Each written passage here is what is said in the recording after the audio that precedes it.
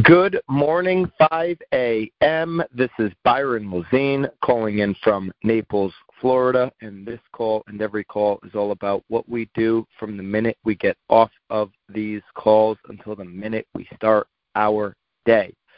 What are you going to do for you during your morning routine? I'm urging everyone on the live call to be a little bit selfish in your routine so you have the energy and ambition to be selfless with the rest of your day. If you were to give up all of your money, all of your wealth, all of your assets to get back 10 years of your life, would you do it? Most of us say yes to that question. Warren Buffett says money has no utility to him in his life. Time does. So when you hear things like that, and we know time is the asset, we know this. And so when we hear that, would you give up everything you have for more time? The easy answer is yes. When you hear somebody as wise as Warren Buffett say money has no utility, only time does, there's two ways to actually hear that, hear what's being said. The number one way that you can hear that, you can internalize that message is, yes, time is the asset, so spending more of it with the people I love and doing the things that I really enjoy, being happy. And you know what? The market is going in a not great direction. It's only going to get worse. So I shouldn't spend so much time worrying about the work and about how to get the next business angle, and I should spend it on life, because there isn't any more time coming. So while the market's bad, I should just jump more into enjoying life. But then there's the second way that you can hear that first message. I need to get going in a big way.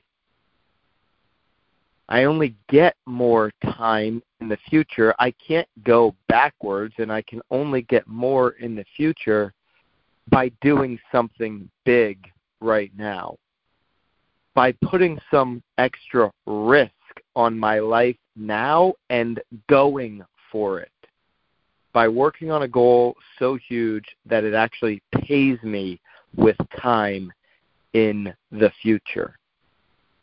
See, Warren Buffett said money gives him no utility, but he's 92 years old and worth billions. Dave Ramsey will tell you not to take the risk, especially going into 2023.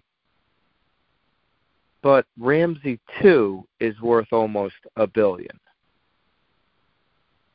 If you take the next year and lean into number one, I should spend more time just chilling out. The market's not going to be that good anyway. Time is slipping away. You will live in the middle with that mindset. You will be in the middle zone of your business contemporaries, which is the dead zone.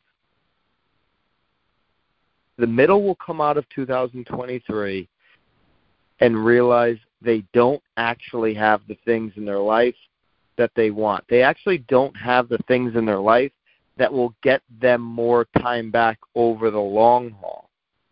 And then 2024 will look like catch-up, and not what you put on a hot dog, catching up on time, catching up on the business time, because they spent so much time in 2023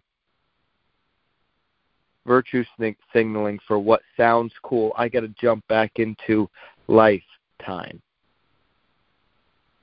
See, the middle will never get off that hamster wheel unless they give up something now for that future utility of time.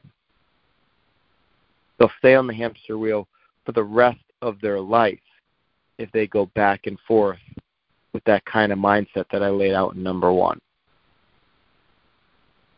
The people that take the risk heading into the uncertainty are actually going to be the ones that put a little bit of pressure, just enough pressure on themselves to do extraordinary things and actually buy themselves way more time in the future. Let's go buy us some time today.